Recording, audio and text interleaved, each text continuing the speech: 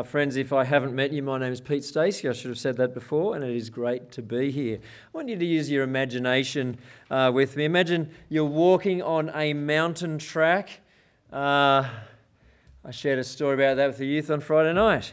And the side, as you're walking on this mountain track, the side of the path crumbles under your feet and you fall.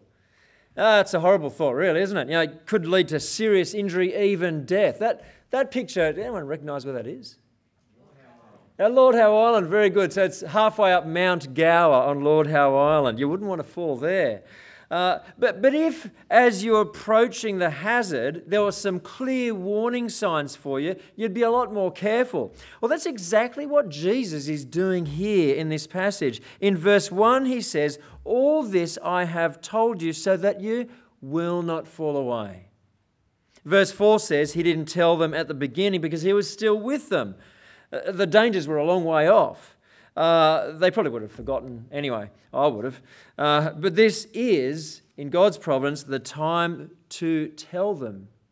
And in God's providence, today is the day that we happen to be looking at this passage, seeing Jesus' words of warning and encouragement as well. So let's ask God to help us see the warning signs, so that we can keep moving forward on the path of faith with wisdom and the comfort and confidence that he gives us by his Spirit. Let's pray. Dear Father, as we open your word tonight, we hear your voice. Please help us to listen well, to understand it, to remember it, and to keep following Jesus with the guidance and strength your Spirit provides. In Jesus' name, amen. Well, this is now our fourth week looking at this moving account of the Last Supper. It started back in chapter 13, and as we've looked at it, there's been some real shocks along the way. Like, you know, when they first got to the room and they're sort of gathering around the table, and Jesus takes off his outer coat and starts washing the disciples' feet. They've got like, what is going on here? It's the role of a servant. And then they're like eating the Passover meal together. And then Jesus identifies Judas as the one who's going to betray him. And Judas disappears into the dark of night. And if that wasn't enough, then he predicts that Peter, like his close friend Peter, is going to deny him. The mood was pretty heavy.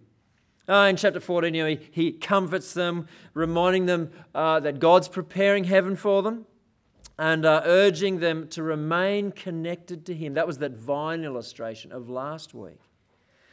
And he warned them that they would face hatred and opposition from the world. And so in today's passage, we're going to look at all of what was just read out for us. Jesus explains how that hatred is going to be expressed, and he tells them more about the wonderful ministry of the Holy Spirit. Have a look at verse 26 with me. "When the Advocate comes, whom I'll send to you from the Father, the Spirit of truth, who goes out from the Father, he will testify about me." I think there's three wonderful truths for us right here in this first verse. Firstly, the Holy Spirit is a person, not an impersonal force like electricity or gravity. The word translated advocate here also means helper, counselor, comforter, strengthener, encourager. They're all really personal terms. And then as we see what he does, well, he testifies, he teaches, he reminds, he intercedes. Later in the New Testament, we see that he can be grieved and even lied to. They're all relational qualities. So when we talk about the Spirit in a practical way, we talk about he, not it. The Spirit of God, he lives inside every person who's put their trust in Jesus. Second thing is this. I think this verse is a wonderful example of the Trinity.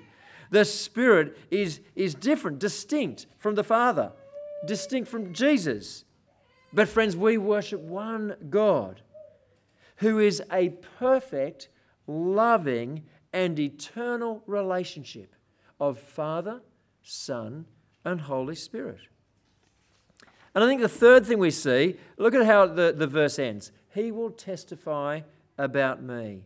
Friends, the primary role of the Spirit of God is to point to Jesus, the Son of God.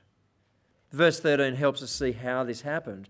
But when He, the Spirit of truth, comes, He will guide you into all truth. He will not speak on His own. He will speak only what He hears, and He will tell you what is yet to come. And He's done it. Over the following years, by guiding and inspiring the apostles, they were able to write what we now have as the New Testament. Now, we, all these years later, can have in our hands all the truth we need to be saved by God. We have in our hands all that we need to be able to live a life that honours Jesus. And in the pages of the New Testament, we have everything we need to know about the future to be 100% certain of where we'll be for eternity and how to get there. And it's all focused, centred on Jesus. One of the dangers in some Christian circles is to separate the ministry of the Holy Spirit from the ministry of Jesus, or to separate the ministry of the Holy Spirit from the Word of God that He inspired. And sometimes people can get really carried away with trying to hear the Spirit say and teach things above and beyond what He's already given us in the Bible.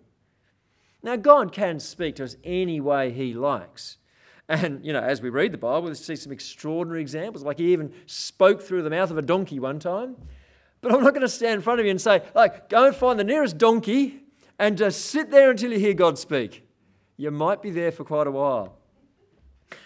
The one way that God has promised to speak to us is through the Spirit-inspired pages of the Bible. And as He does, the Spirit of God will never guide us in ways that contradict the word that He's given us. His ministry is to point us to Jesus so that we can build our lives on His truth and all the wonderful promises that are ours in Him. And He does it by helping us understand what we read. He does it by helping us remember the Bible. Even when we've read it and we're off doing something else, He can bring to mind Scriptures. That's why it's so important to read it, to have a daily growing knowledge of His Word. Has anyone had this situation? Whatever life's throwing at you, have you had this situation where the Spirit of God just brings to mind something that you've read in His Word? Maybe you're discouraged or full of doubt, or just needing some sort of comfort, or maybe tempted by sin, and the Spirit just calls to mind a verse that you've read for your comfort and encouragement. Sometimes we just want to say thanks to God or praise His name, and there's plenty of inspiration that the Spirit can recall in our minds. Friends, if you're a follower of Jesus, then the very presence and power and personality of God lives in you by His Holy Spirit, and His top priority is to point us to Jesus and help us honour Jesus. He doesn't come into our lives to sort of bring glory to us, and He doesn't come into our lives to bring glory to Himself even. He brings glory to Jesus in and through us. And because He's personal, and because He knows each one of us perfectly, He knows our circumstances perfectly, He's able to help us in exactly the way we need it. And we sure need His help, don't we? Because last week we were reminded by Jesus that the world hates Him and His followers. Look at verse 27. Rather than keep silent and safe and fly under the radar, Jesus wants us to go public. You also must testify, Jesus says, for you have been with me from the beginning. Now, at one level, those words are really directed at the apostles alone, because they were with Jesus from the beginning of His ministry. But we also know that elsewhere, Jesus commands all of His followers to be witnesses.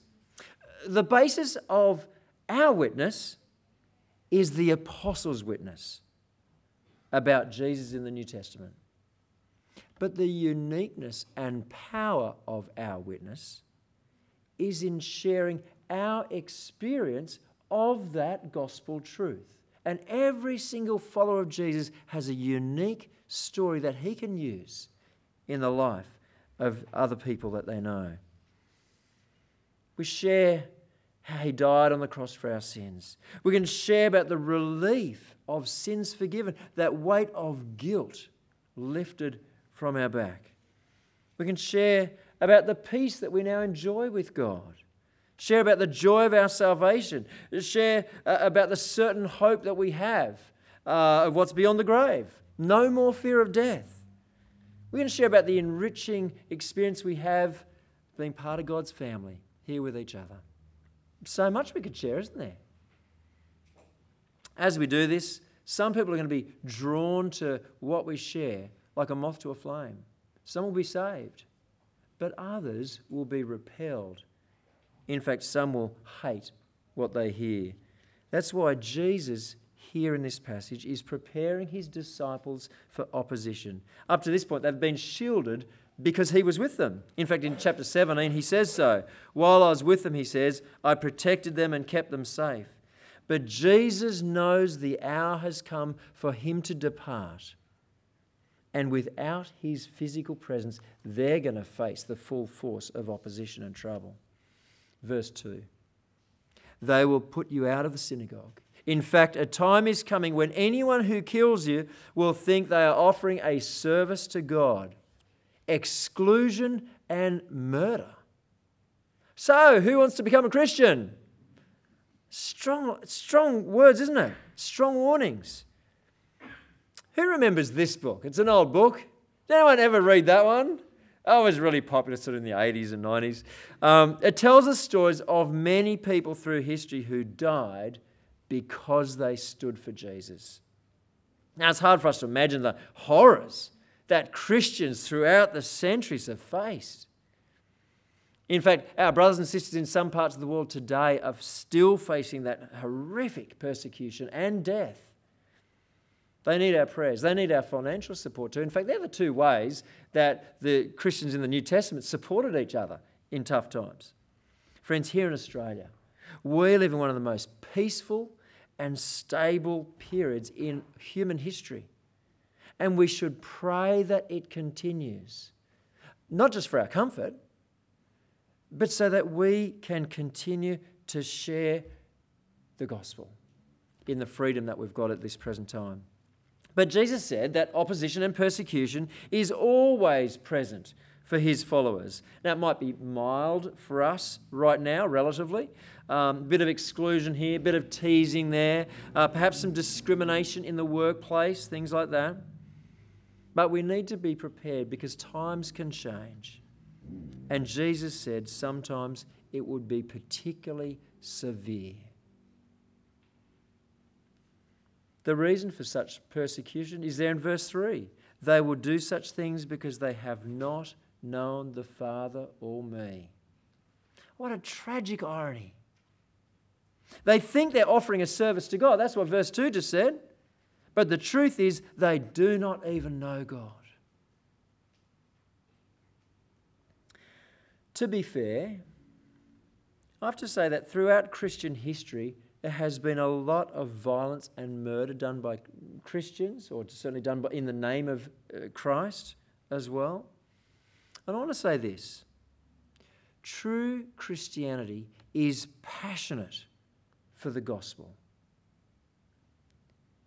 But true Christianity and the passion that comes with that must be shaped by the gospel as well. It's a gospel of grace and forgiveness, not force, violence and coercion. So when conflict arises, Christians sometimes fall into this trap of promoting the content of the gospel but forgetting the conduct of the gospel. And it undermines our testimony. In our culture, we don't draw swords of steel like in past centuries, but I see plenty of swords of slander going both ways, especially in online forums.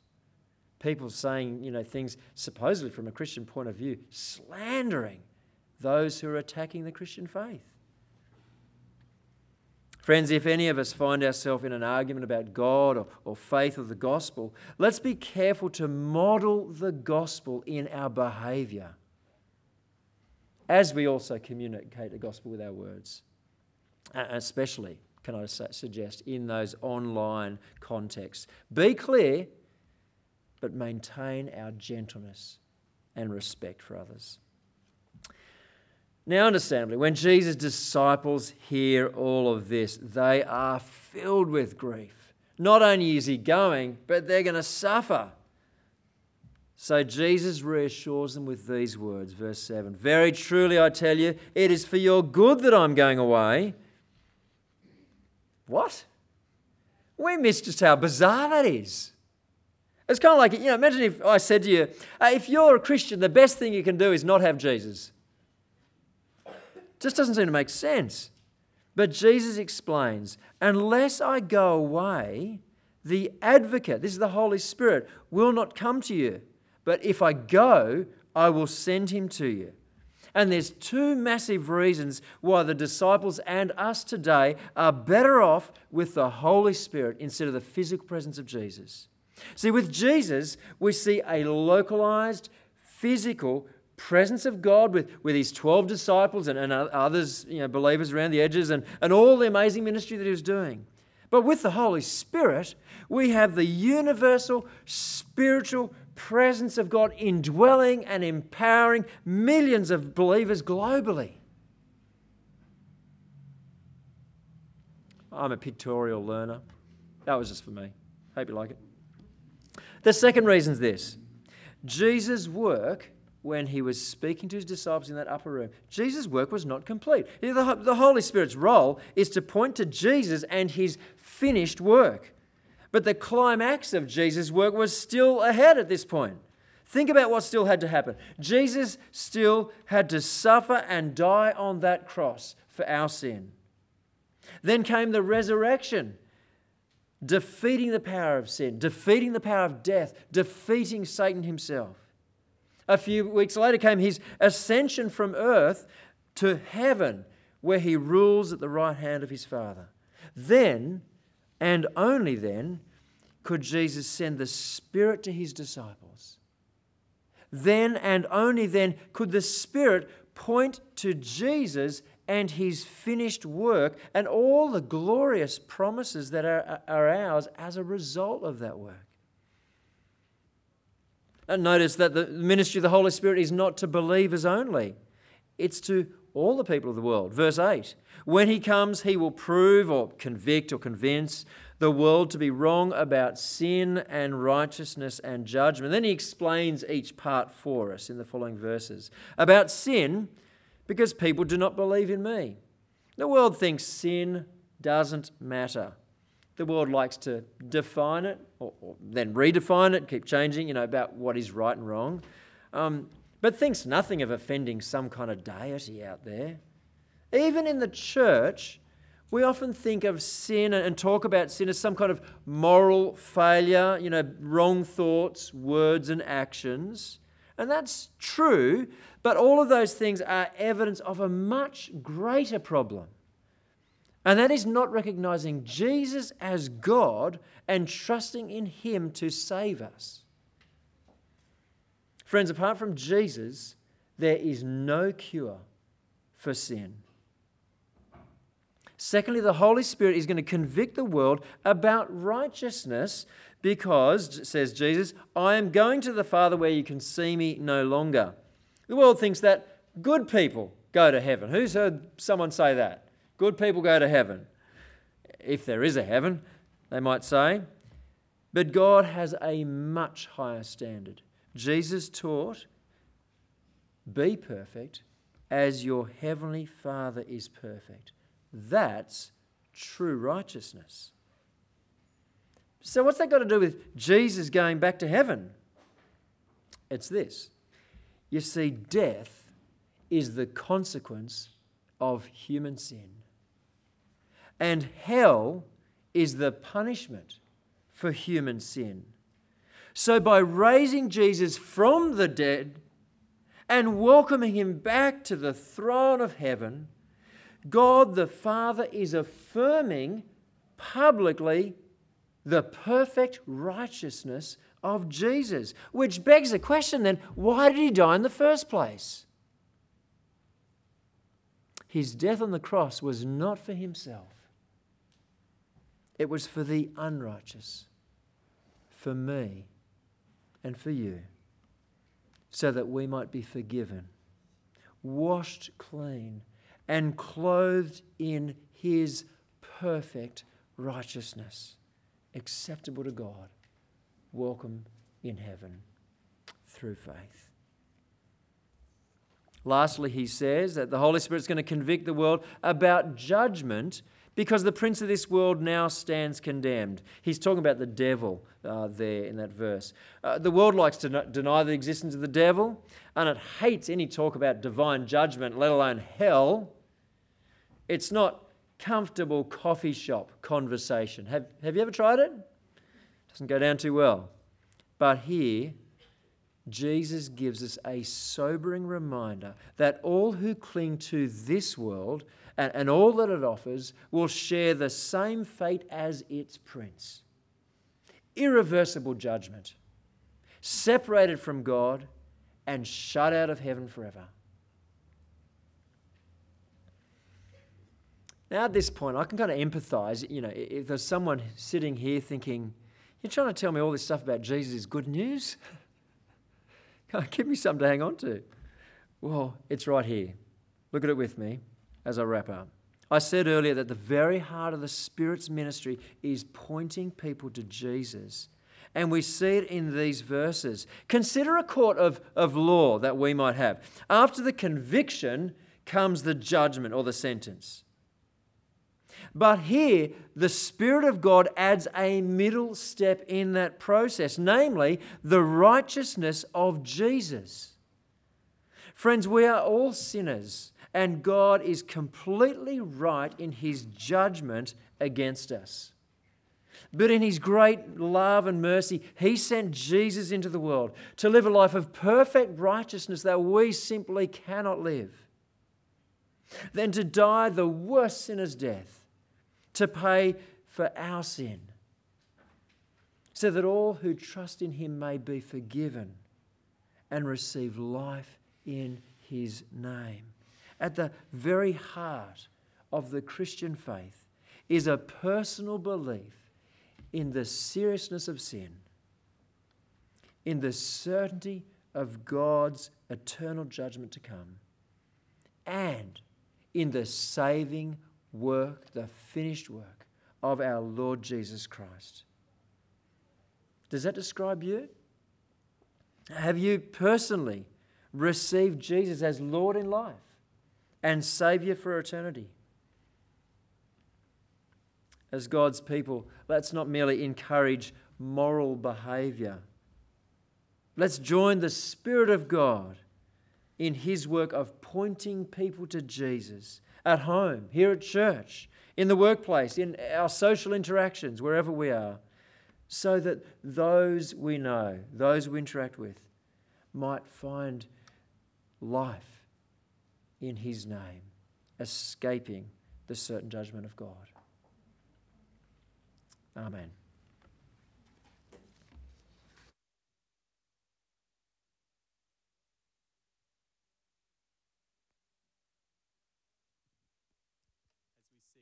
Join the Holy Spirit in its role of pointing us and others towards Jesus, let's remind ourselves of the God that we're pointing them to with our final song and a new song, Good and Gracious King. Please stand as we sing.